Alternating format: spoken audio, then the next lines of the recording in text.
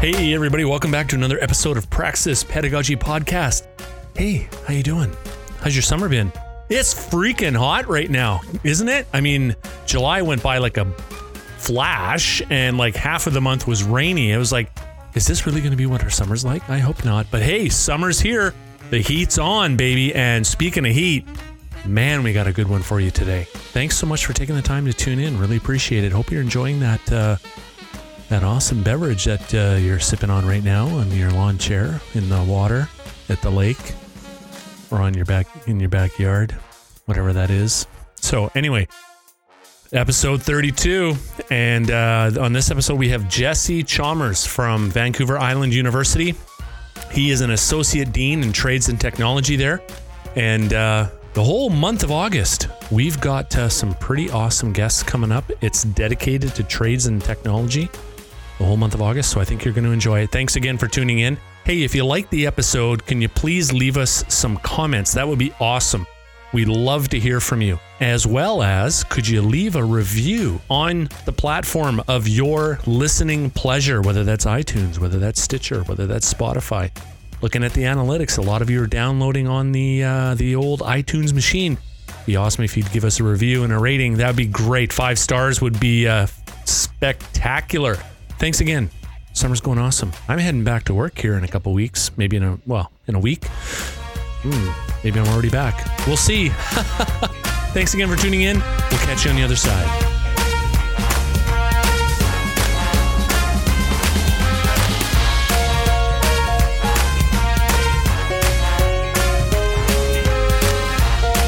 All right, that's recording. Great. Here we go. 3, 2, 1. Hey, everybody! Welcome back. This is a great episode. I'm looking forward to this. Jesse, so glad to have you with us. This is the first time we've had a guest on since we've fired up the show with all 4 of us here. I've had some recordings with other people, but this is great. We're so happy to have you. Why don't you introduce yourself and tell us what you do and kind of who you are? All right. Well, thanks, Tim. And actually, I'm pretty excited to be here too. I've never actually been on a podcast before, so not only is this the first time you've had a guest, this is the first time I've ever. Oh no, it's not the first time we've had a guest, but you'll do fine. Okay.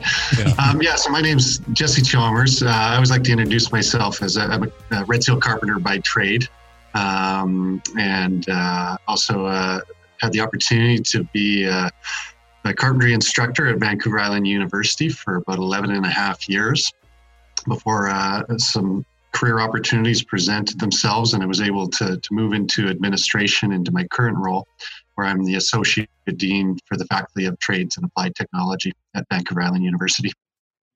Nice. So good to have you. How long you been dean for? Or associate dean? It's been 5 years now. A couple of blinks and 5 years.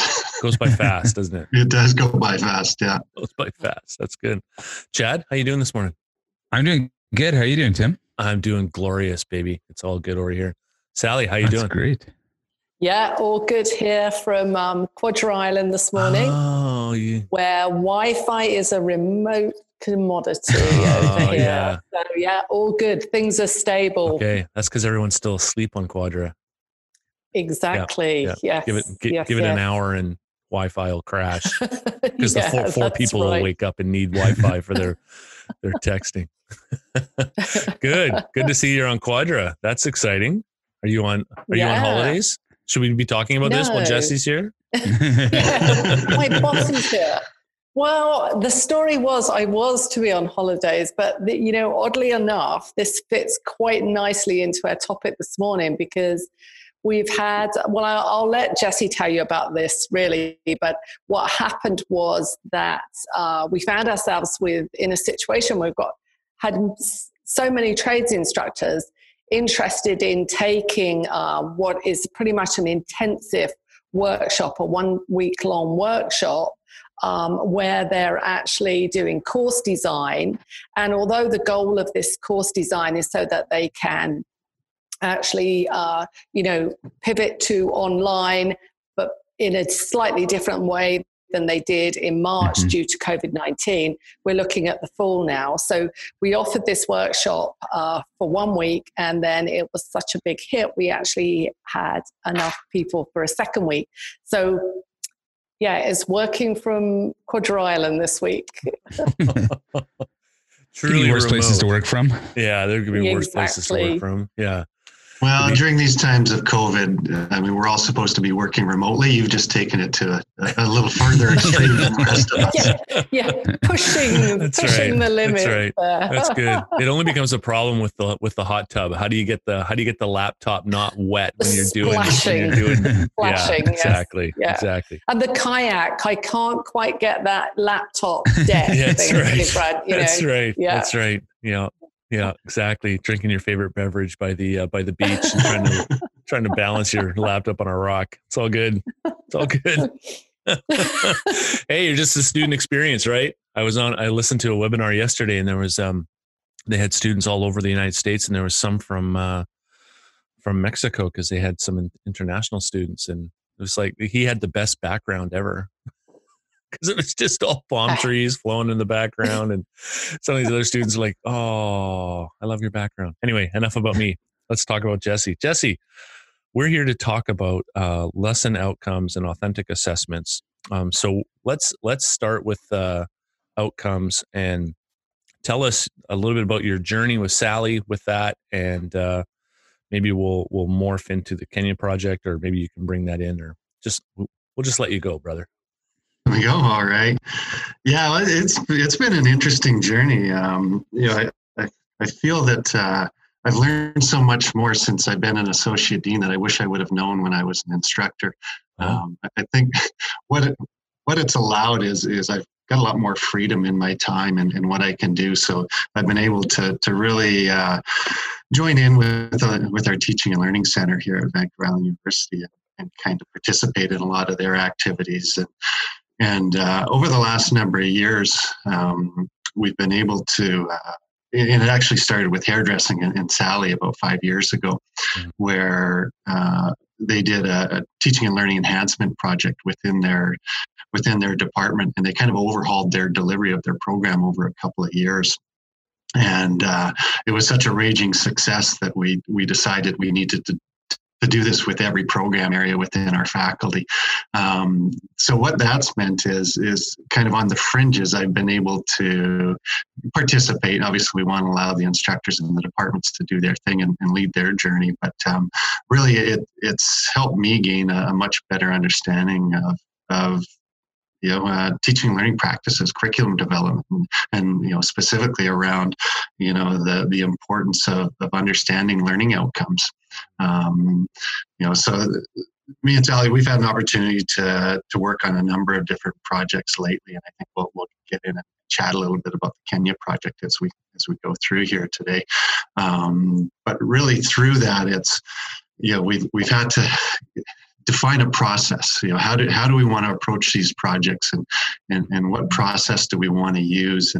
And really, I think me and Sally have a lot of conversations, and we feel very comfortable and we're on the same page about this backwards mapping of curriculum, and really in that backwards mapping of curriculum, the key piece of it is you don't start anything until you have a clear understanding of what your learning outcome is.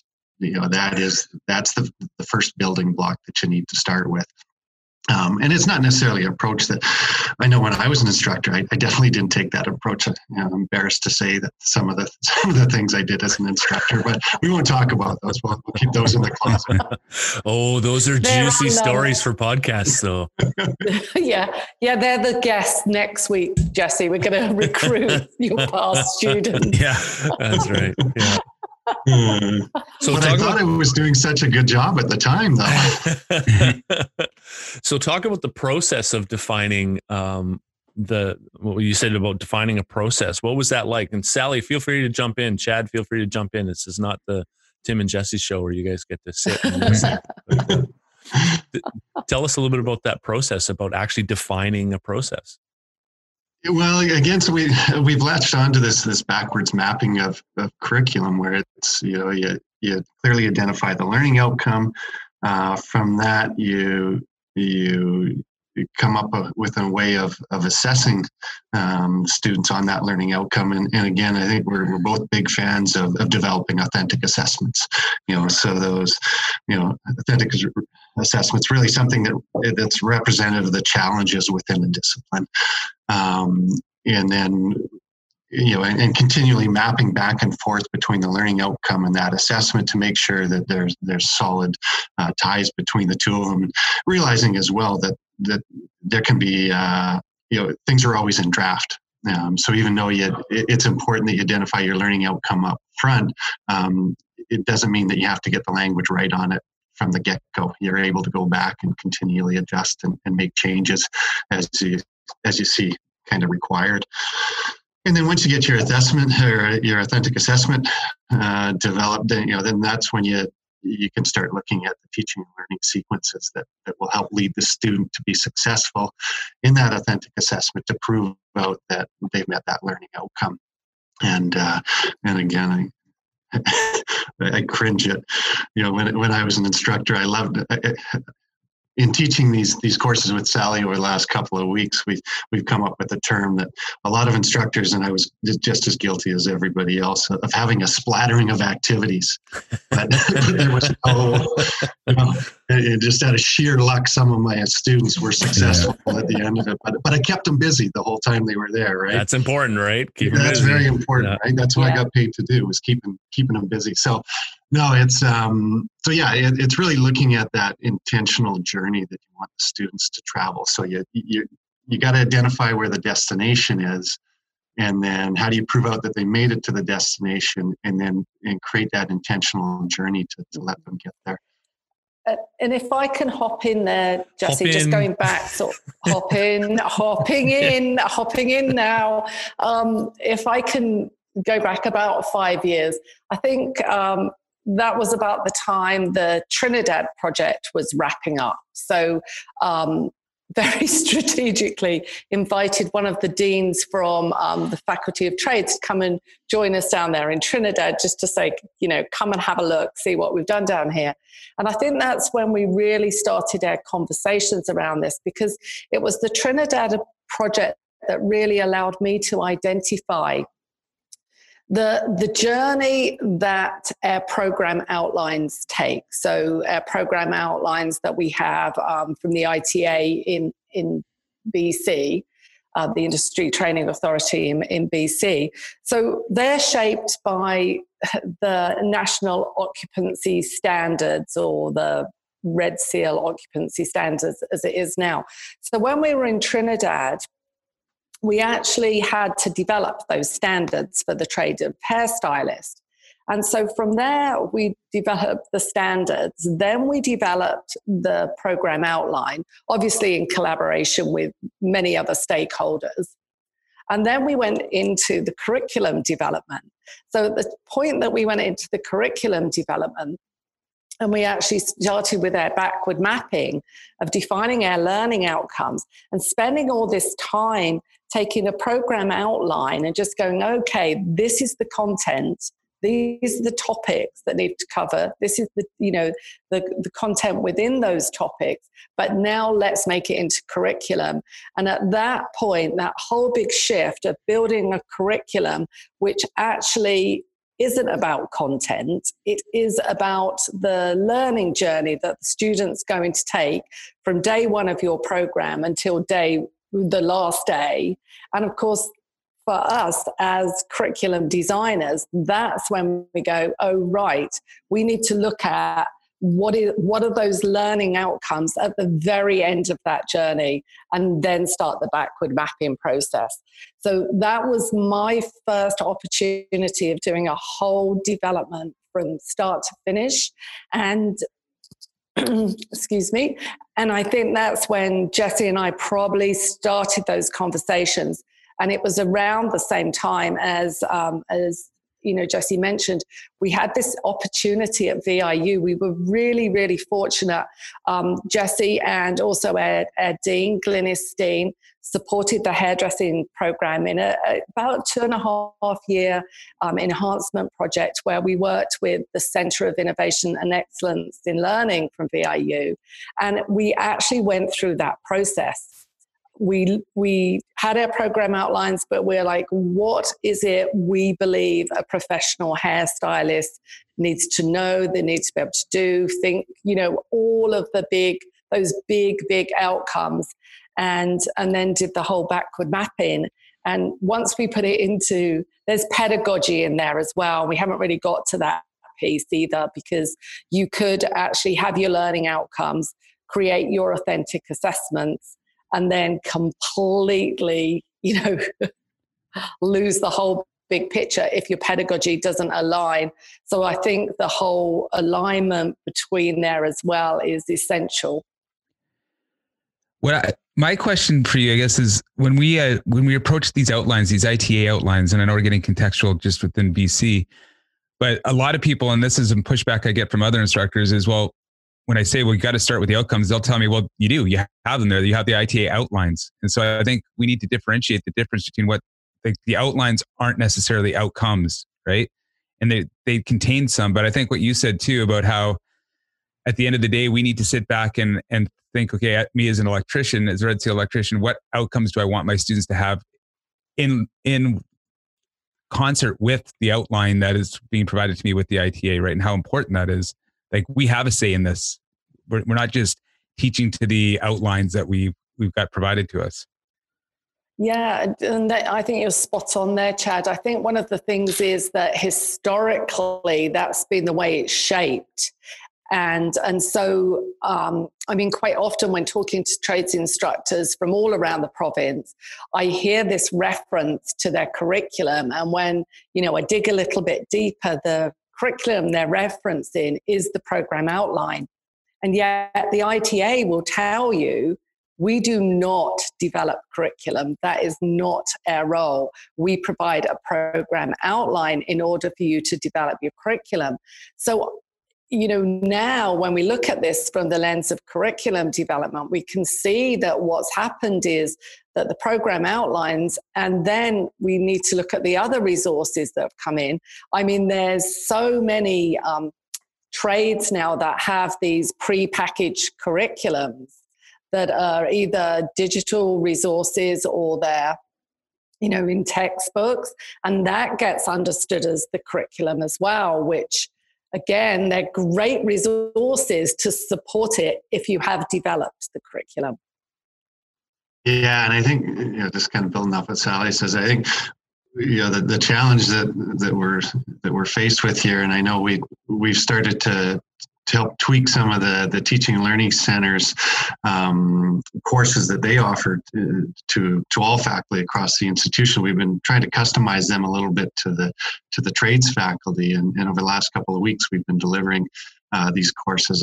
And yeah, the big challenge that we're having is that trying to get them to understand that, that program outline it's your content. It is not your curriculum.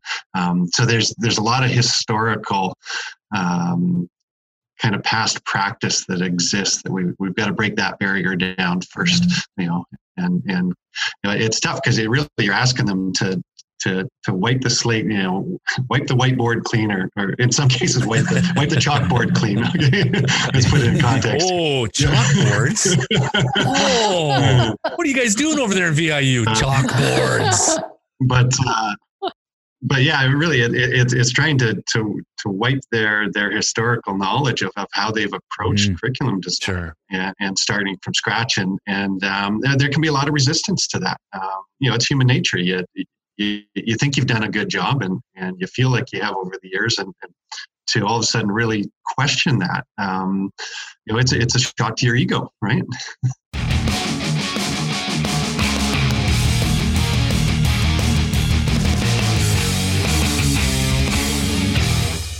Well, it takes away some of the safety of teaching too, when you start to think about it, because before it would be all mapped out, right? It was in the textbook or it was in the modules. And so as long as I follow the module, that's my outline, that's my map. And so I'm good.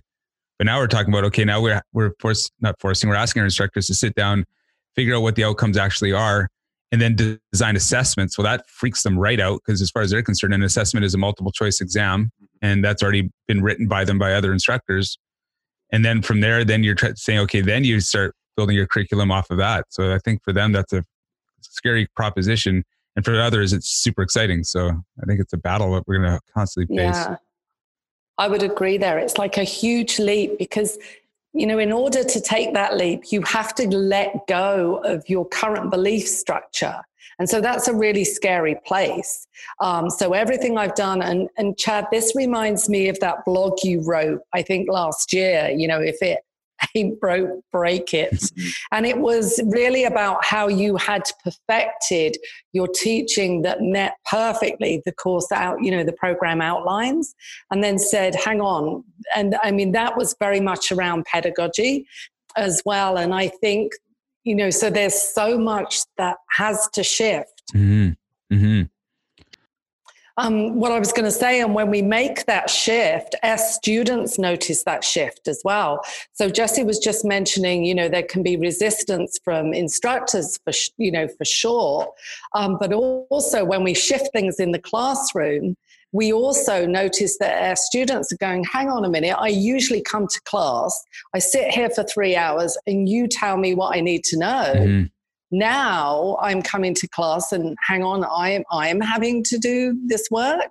You know, and I remember when we first we didn't realize at the time it was such a huge shift, but when I reflect back on it now, it was pretty big. And I remember students saying to me, when I would ask them certain questions, you know, very deliberate questions. And I remember one student saying, why don't you just tell me what the answer is? Well, and when I say one student, it wasn't one student, it was many students. And I know at one point, one of them said, oh, we've got the instructor that asked the question. Oh, he's got the wrong one. Yes. Yes, you have. Oh, go ahead, Chad. You were going to say something. Well, I was just wondering, like, I know that you guys are running workshops now for vocational instructors on how to do this. So I was wondering if you could take us through the process of what a workshop, how this works out. Like how, if I attended one of your workshops, what does that look like for me? Well, I think it depends on what week you attend. So, yeah. Which iteration do you? Yeah. I want the most fun week. The most fun week. Well, that'll be next week. Yeah, it's always the next week. No, it's been an absolute blast actually. Being a part of this and working with Sally and the Teaching and Learning Center on this, because we're learning so much as we go. So each week we're continually making some adjustments and reflecting on what worked well, what we need to do differently. So, you know, in the future, what will this look like? We haven't quite defined that yet, but we're getting there. I think some of the things that we've struggled with, maybe we'll share that to start with, and then kind of some of the ideas of how we see moving this forward. The whole concept of backwards mapping, you know, it's a pretty major shift to a lot of our instructors' approaches to curriculum design. So in a short 1 week intensive course, is it possible to introduce that and have them fully buy into it and then put it into practice? It's a pretty big challenge. So one of the things that we really struggled with is, as we're approaching this, I mean, learning outcomes, there's almost different levels to learning outcomes. And so at VIU, and I think a lot of trades training providers across the country, we have what we call foundation programs or entry-level programs, and then we have our apprenticeship intake. So a lot of what we've kind of been focusing on is around the foundation programs because they're a lot longer in duration. So within those programs, you have courses, but when you're defining learning outcomes, you know, at the end of that program journey, what with the student, you know, what do you want the students to be, do, all of those things, those big ideas. Program learning outcomes are very high level. They're very overarching, and they expand way beyond just the content that's provided, in our case by the ITA. It's those essential skills, those graduate attributes, that the things that employers they always want us to embed into our training. So it's those program outlines are learning outcomes are at a very high, broad level. But then when you start getting down into each course within the program that lead towards that, you can start narrowing those learning outcomes down a little bit more specific to the content that's in the program outline. So in these short 1 week intensives, we're kind of, this is the dilemma that we're faced with. How do we introduce this new concept of backwards mapping? How do we not, if we try to task them with writing learning outcomes for their program? I mean, Sally, you can speak to your experience in the enhancement project that you went through. I mean, the whole department was involved in that, and it took 4, 5, 6 months to finally hammer out what those program learning outcomes were. So in a short 1 week intensive course, I think we've realized that we've got to be very specific about at what level we introduce the students into this. Oh, I just noticed, I think Sally's Wi-Fi cut out on quiet. Oh, she's back again. She's back. That was very worrying. No. I was just about to pass the torch off to you too. Yeah. Sally, what do you think of that? Yeah. Dead air. Yeah. So those are kind of some of the dilemmas, or some of the things that we've identified as the challenges that people are really struggling with, as part of these 1 week intensive. Really what we want them to do is identify, within a course, identify the learning outcomes, then pick one of those learning outcomes, or if there's multiple learning outcomes that fit together well, design an authentic assessment or a capstone project for that course. And then within that authentic assessment, really, quite often those capstone projects, there's multiple learning outcomes that feed, and ultimately, you think of carpentry, for example. If they were to pick install exterior finishes, there's so much that goes into that. It's safety, it's tools, it's materials, so there's all sorts of learning outcomes that feed into that. So really within that 1 week course, we wanted each of the instructors to look at their course, to find the learning outcomes, identify a capstone project or an authentic assessment, and then pick kind of one of the learning outcomes that fit into that, and then map out what the student's journey would be on that one component of it. And so I think our challenge with the course is everybody kind of comes back with different levels of learning outcomes. We had our culinary program came in last week, and we were just blown away. They actually came back with program learning outcomes. 3 of them got together and they came up with these just spectacular overarching. We were like, how did you manage to do that in 3 hours? Like, what? They were our rock stars of that week. It's just everybody kind of was coming in at different levels. So we're really struggling with how do we get everybody kind of started at the same level and at the same page, so that within the week they can travel a similar journey. Maybe you want to expand on that a little bit too. Yeah, Sally? I'll just hop in there and sort of speak to the specifics of it. So, when instructors enroll in this course, they're told that it's a 5-day intensive. We meet for an hour in the morning, and during that hour, we do the dreaded kind of lecturing thing, really. I hate to say this. We do give pre-reading on backward mapping. And actually, before I go any further, I must give credit to Bill Roberson, Tina Reiber, Kathleen Bortelin, and Wim Burke. They were all developers of this course that we have adapted for the trades. So all credit to CIEL at VIU for this, but we've borrowed their model, played around with it a bit, and now implementing it in trades. So Monday morning, it will be 1 hour. We introduce the backward mapping and we speak about how to go around developing your learning outcomes. And this is one of the major changes that we made. We actually reference the ITA program outline. So you need to look at which particular general area of competency that you're going to focus in on. So that has been really helpful. So the instructors are going to their program outlines going, yes, these are the courses I'm delivering, say, September to December.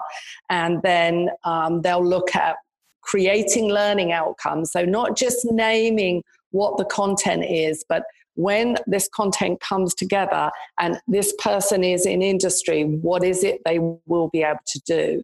So they come back with, those, and they have to be submitted at 1 o'clock. And then myself and Jessie, and this week our colleague Anwin is with us. We go in, we review those, and then we all meet together as a group again at 2 o'clock for an hour, and we debrief all of those. So we share them out, and it works really well because you'll see strengths in some and strengths in others, but then everybody, I think the collaboration in this is hugely valuable. And then that's Monday, Tuesday and Wednesday are the same pattern. We meet for an hour in the morning. Tuesdays is authentic assessment. Again, in the afternoon, we debrief, build out on those. And then on Wednesday, it's the sequencing. So the sequencing is the bit, if you've got sound learning outcomes, you've created those capstone projects of where all these learning outcomes are going to come together, be assessed in a way that is really authentic to the industry that you're going to be moving into, which gets back to our situated learning piece that we've spoken about, I think, for the past 2 weeks. So on the Wednesday, now we look at the sequencing and what will this look like in an online platform. So really beginning to look at that online platform on the understanding that the learner can travel this path, this curriculum pathway, without your constant presence. So I know, many of our instructors have shared with us that when they pivoted to online in March, which they did a fabulous job on, overnight, they learned to use Zoom, they learned breakout rooms, they have their whiteboards up in the kitchen and all this great stuff. But now when we actually do this intentionally and we start looking at intentionally creating online platforms, then this is a whole different story, because this is when, without a sound understanding of curriculum, it's very difficult to use your LMS system as to create a curriculum journey for the student where the intention is the learning takes place outside of those synchronous sessions. But if your LMS system has been used more as a repository with series of multiple choice questions and maybe informational videos, educational videos and readings, that still requires the instructor to say, during FaceTime, you need to do these steps. And it's relying on the instructor's presence all the time to lead them through. So there's a big shift there as well. And it's provided us, I don't know whether you'll agree with this, Jessie, but I hate to say there's any kind of silver lining to COVID-19, because really, we'd have all been much better off without it. However, it's provided this opportunity to focus in our attention to curriculum development. So I think there's a lot of trades instructors that now are feeling pretty happy about the fact that they have had to change some of their practices, even though they're quite small at this time. Mm-hmm. You call it a silver lining, Sally. It's let's be honest, it was the crack in the armor that we saw, and then we dove at the opportunity to. I think that's a big point, because we all knew that what we were doing was somewhat broken, and then the pushback was always, well, we don't have time. We don't have time to change it. We don't have time to invest in taking these years that I've poured into what I've got and even begin thinking about changing it. And And now COVID's come along and has forced everyone to make those changes, right? And it's no longer just, well, some people are still doing the dump and run kind of stuff, right? But if we're looking ahead to fall and, beyond, why not take the time now to intentionally do some significant revisions to what we're doing? So there's so much stuff to come back to, but we have authentic assessments to get into. But just a few things that came up for me was that shift in mindset is a shift in student experience, right? So when you shift the mindset of the faculty member, it's going to affect the student population. There's no other way to get around it, because in systems thinking, we know that we change one thing, it changes the whole system eventually, right? And so coming back to, you get these people in a room and you kind of hammer them down with, okay, what you've been doing for the last, Jesse, what you've been doing for the last 10 years is good, but, we're going to have to change some stuff. What was if you could nail it down to one or two things, Sally or Jesse, what was the tipping point for you guys in that moment of, okay, everyone's here, and for lack of a better term, we're going to tell you that what you've been doing for this long time has been good, but it's not great. And here's an opportunity to make it great. And then you get into the resistance. What's that tipping point that you find people going, okay, I'm buying in, I'm going to do this? Yeah, that's a really good question. And I think it's different for everyone, but I can't let this opportunity go by without mentioning Leonard Cohen. This is the crack, isn't it, that lets the light shine through, hey? And That's right. So vulnerability is a really good motivator. And so I think, many instructors felt like they'd had the rug ripped away beneath their feet back there in February. And I rightly so. And so I think that's been pivotal. So when it's the fact that you actually want support. Now, some people, not mentioning any of the rock stars that are in the room, like, Chad Flynn or anybody, but that already had their own YouTube channel there with all of these incredible open educational resources. Pivoting online was, I'm sure, just like, oh, good, we're teaching online tomorrow morning. I have everything ready. Here you go. But for most people, it was just like their first time ever even considering recording themselves and, all of this use of technology. So yes, I would say it's that vulnerability that led people to that place, or that need or enthusiasm to do something different. Typically, by the end of the first day, I'm going to say we see in the learning outcomes, there's about 50%, Jesse, that go, learning outcomes right now. Okay, I thought the program outline was the learning outcomes. So there's a real shift. And one of the colleagues that was in the group this week, he came back and said, I've been wondering about this for years. He said, I thought we had to deliver the ITA program outline. He said, but you're telling us that we just meet and exceed this and create our own program and we're going, yes. And he was just, him and his team, again, the culinary team, they're just so blown away with this idea. If that point, if day one doesn't start that sort of, that shift there, day two, when we get into authentic assessments, and even if that's problematic, just thinking in that way, going, far exceeding what a multiple choice test can do, and really situating this assessment in real life practice. When they come back in the afternoon and we start sharing out some of those ideas that other trades have done, it's much easier to look at another trade and go, oh, wow, look at what these are doing, this group are doing. Culinary, I've spoken about this before with culinary and their black box idea of all these ingredients, problem solving in there. So everything is very inquiry based, everything problem solving. And I think that's the day. I think that is the day. But Jesse, I'll let you speak to that. Yeah, I think the tipping point, it does, like you said there, Sally, it varies from individual. It's no different than when you have a group of 16 to 18 students in front of you. They're all learning at a different pace, and they all come in at a different level, and they leave at different levels.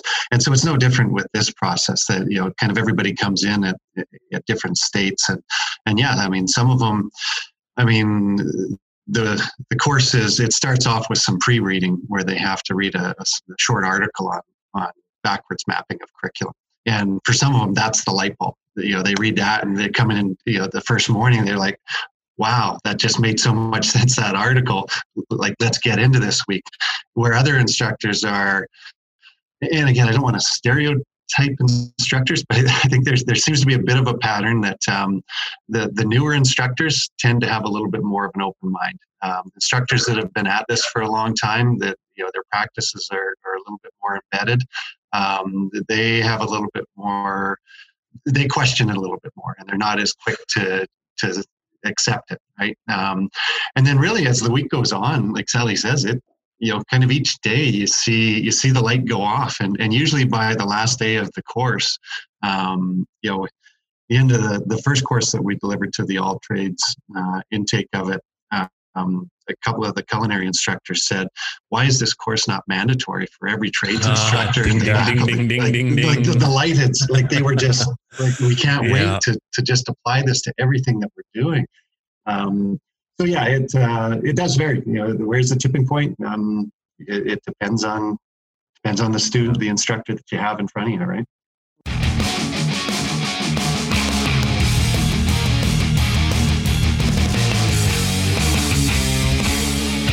Well, I'm just looking at my notes here. You got me all locked in now because I've got Monday, Tuesday, Wednesday, and I'm on the edge of my seat wondering what happens Thursday, Friday. Yeah, we just left you hanging there.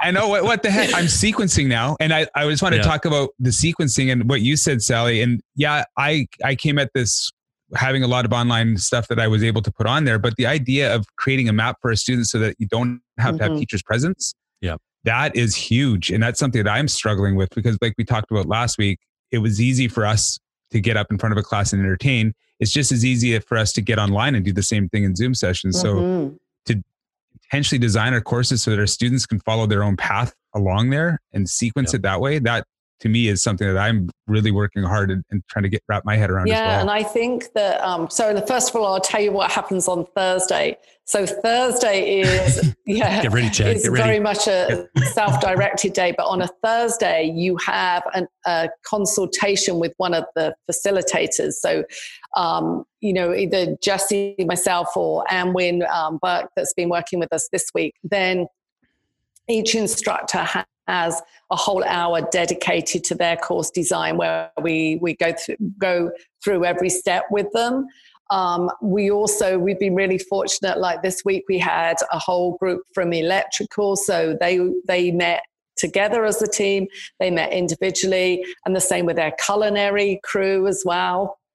And so those one-on-ones, I mean, how often do you ever get to sit down with anybody and say, okay, this is what this is what I'm looking like. This is the learning outcome.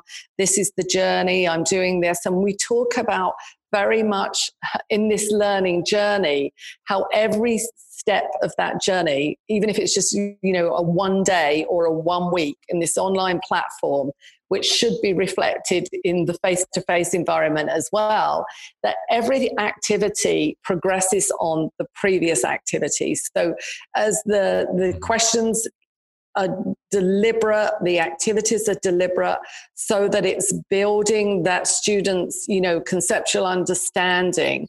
So this progression through there, starting out with very easy tasks. And one thing I think the big question on sequencing, I hate to say this, I think you're going to have to bring us back, and I think we're going to have to do a whole session on sequencing. Yes, please. But what I'm thinking, and what I'm going to start off with just by saying is that I remember in my instructor's diploma, and I've even taught this as well over in Trinidad with the BOPS lesson plan. And we're all very grateful to VCC that there is a provincial instructor's diploma. And I know that's where I sort of first found my footing. But one of the things to me, one of the big shifts that's happened in the last 20 years, dare I say, is that when I took that course, the first step of the way was the hook, right? You had to hook these learners. So you open every lesson or every session up with this hook as you're changing topics.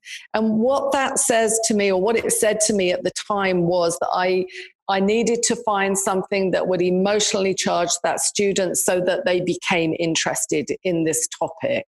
And there was sort of like an entertainment value to it. Like I had got to be quite charismatic about this, in my face-to-face classroom. And, I was quite happy with that really. But what it did was, I think just within the first few minutes of any classroom, it actually encourages students to sit back, lean back, you're entertaining them. And to me, it does imply that the learner is quite passive in this, that they didn't bring with them their curiosities, their previous understandings, their misunderstandings. It really does speak to me a language of, we can say that this is learner-centered, this is all about you. However, the things that we're doing are not requiring you to be stuck right in there.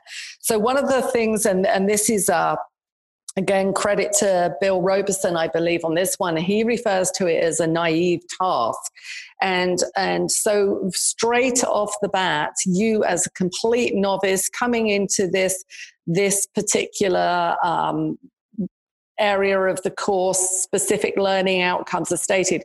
We're going to set you a task and you're going to make a judgment on this task straight off the bat. Yes, no.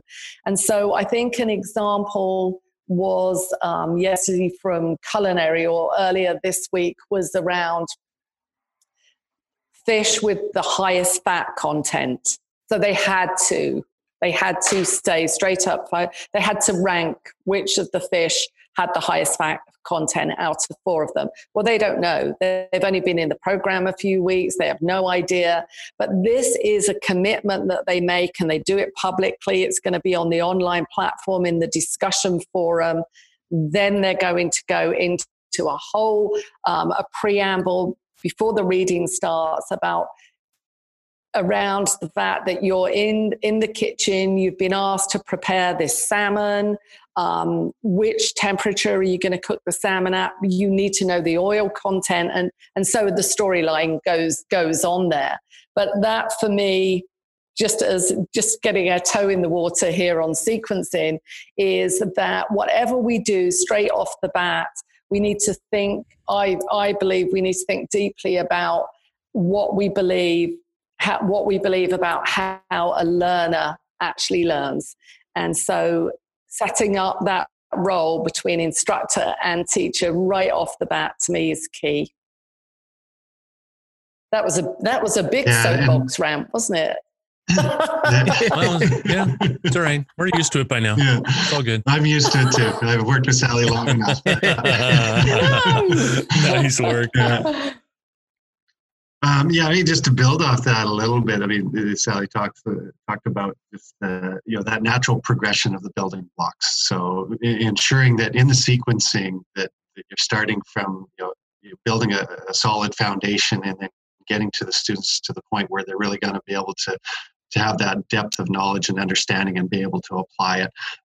You can't start with that. You got to work towards that.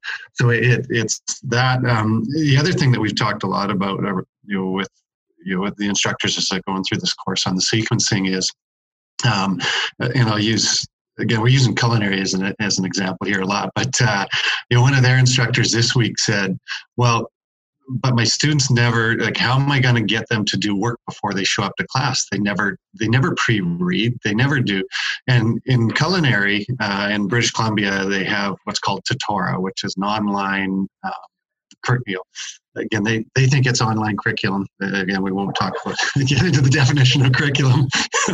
But they use it as a resource. And so in our program, what they've done historically is, there's 5 courses within the culinary program. And, within each of those courses, there's a tutorial section that aligns with it, and it aligns directly with the ITA program outline. And so the students, it was mandatory that the students must read and complete the quizzes that go along with those. And they just had to complete them by a certain date. And usually it was the end of a section or a block. And, and I've sat in a lot of their department meetings over the years as well. And they're just like, the students, we just can't get them to do this. Like, they just don't want to do this. And so as part of this week, the question that I asked them, I said, okay, well, within your sequencing, we're talking about these building blocks. That really, that the knowledge that they're gaining there is very foundational. It's the basic kind of content that the students need to know to ultimately be able to apply it to something. So that's something that you want them to learn and gain early on in the sequence, not make sure you do it by the end of the course. If they're doing it at the end of the course, the timing's all wrong on it. So it's, how do you shift it to that? And then, the next question I asked them, I said, well, and this goes back to the term splattering of activities. It really appeared like that was just a splattering of activity. It was just something that they had to do as part of every course, just because that's just what they did. But really the question was, I said, so how does that intentionally fit into the journey that you're mapping for the students? Where is the purpose of that? And if the students don't see the purpose or the intent of it, they're really going to question their motivation as to why they need to do it. So it's about, again, those are resource materials, but how do you allow the students to understand how that fits into the journey, and it intentionally is leading them towards ultimately that capstone project and meeting that learning outcome. And I think if you can show that intention and have the students understand that intention, there's going to be a lot more buy-in on their side to want to actually do those activities. Yeah, and on those building blocks, like you just mentioned, it is like building blocks that are leading along the way, and whatever we're asking the student to do needs to be intentional, exactly where we are at that building block. But it's always got to be slightly higher level than what they can currently do.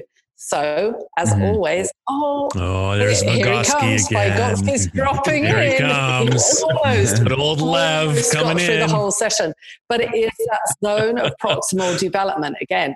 So it's got to be very deliberate. So resources, use Tatara if that's the right resource to use. But whatever you choose, what you select out of Tatara has to be above their current level of understanding. And it has to require, so from doing that, how are you going to now ask them to apply that knowledge?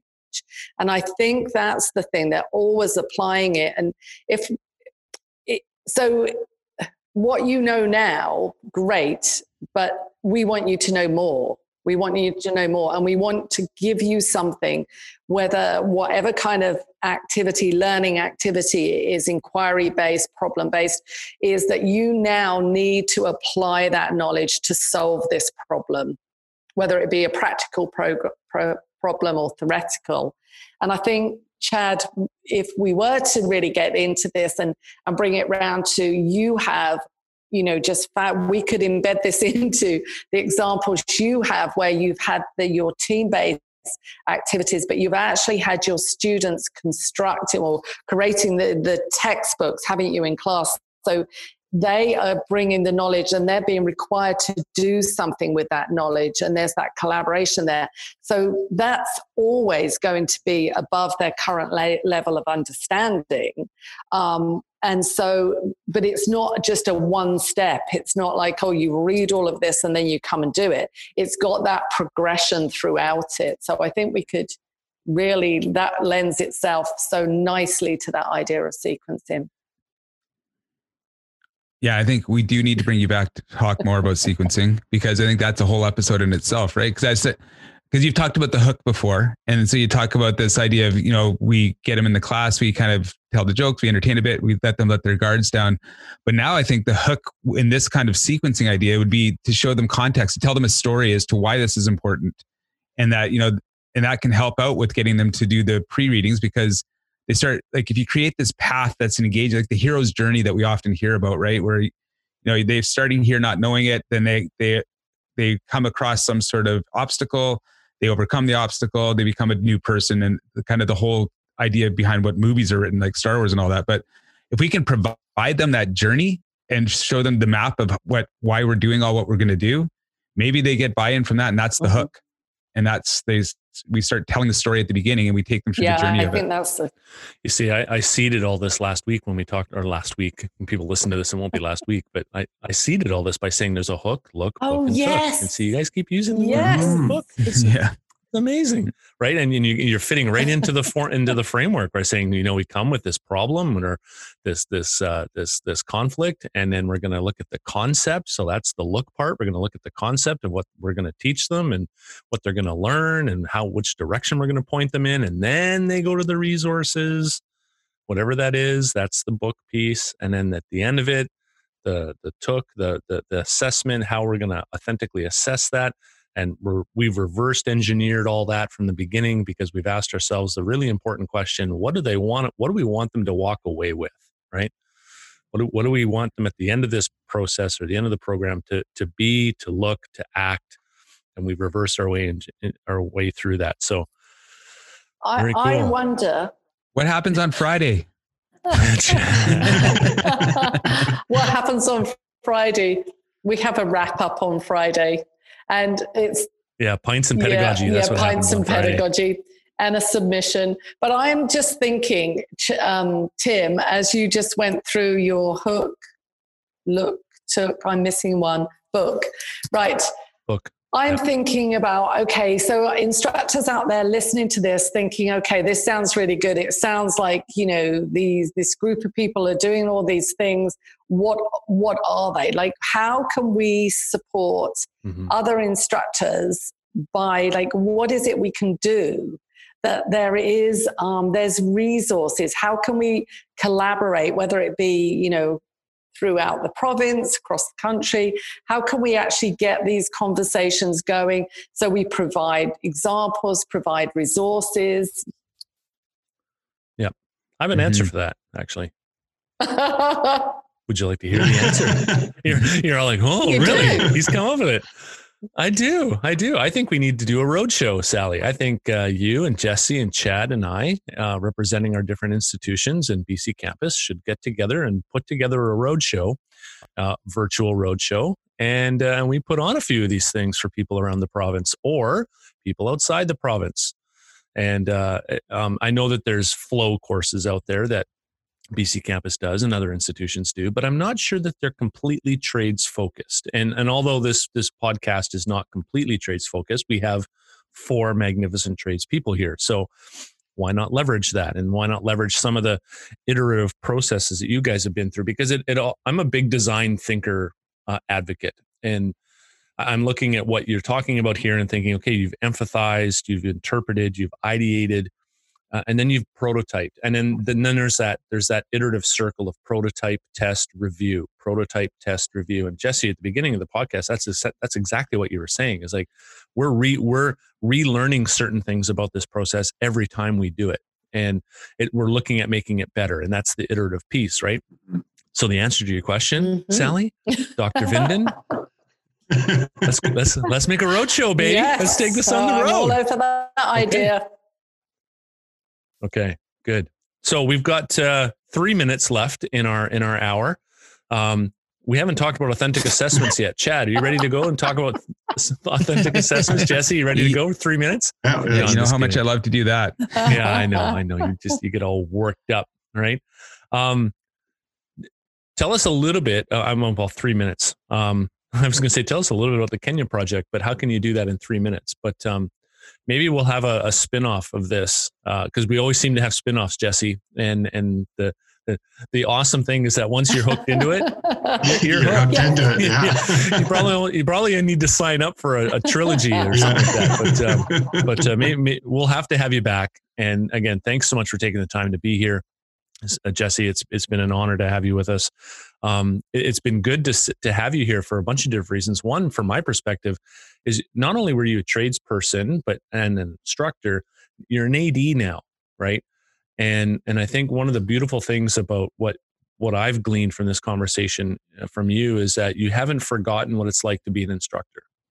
And yeah, there's a whole bunch of new pressures on you as an AD and in the administration world, but you're not forgetting your roots. And I really love that. I want to commend you on that. And man, I want to come and sit in on your guys' class. I think Chad and I need to come and sit in your class because we just need to know what happens on the freaking Friday. But I just want to say thanks to Sally and to you, Jesse, especially because too common it's found that people move into administration and they forget their roots, and there's this divide between administration and faculty.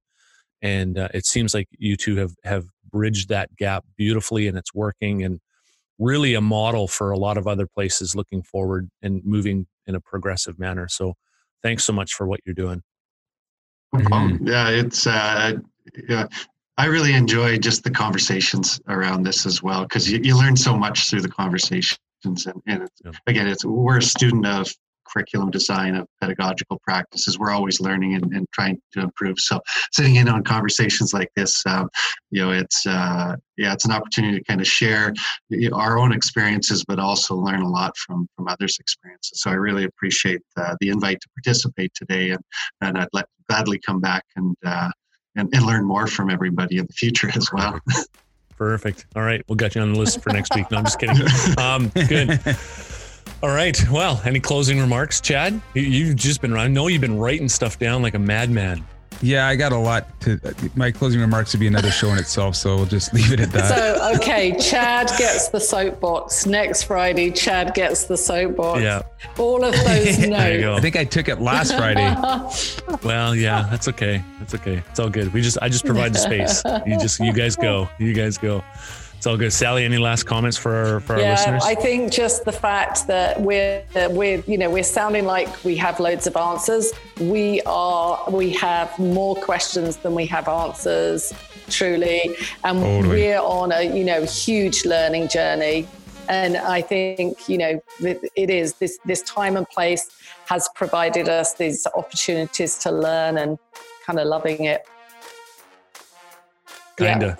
Yes. Kinda. Yeah. I'm taking time off for my time on Quadra Island to get up at 7 a.m. to be on a podcast. Yeah, there might be a little bit of commitment there. Just a tad. Just a tad. Good. All right. Thanks again, everybody. And for all of you listening, this is just a small snippet of what's going to be coming in the future. It's not a splattering of activity, right? We're trying to be focused in what we do, but there's just so much good stuff to talk about. And I think I've got another 2 months of episodes written down Chad's here. Got 3. Not that Jesse, we're roping you in for 2 months of episodes. It's all good. But exactly, just looking at it. Yeah, but it's always a pleasure. So for all of you listening, please leave us some comments in the comment section.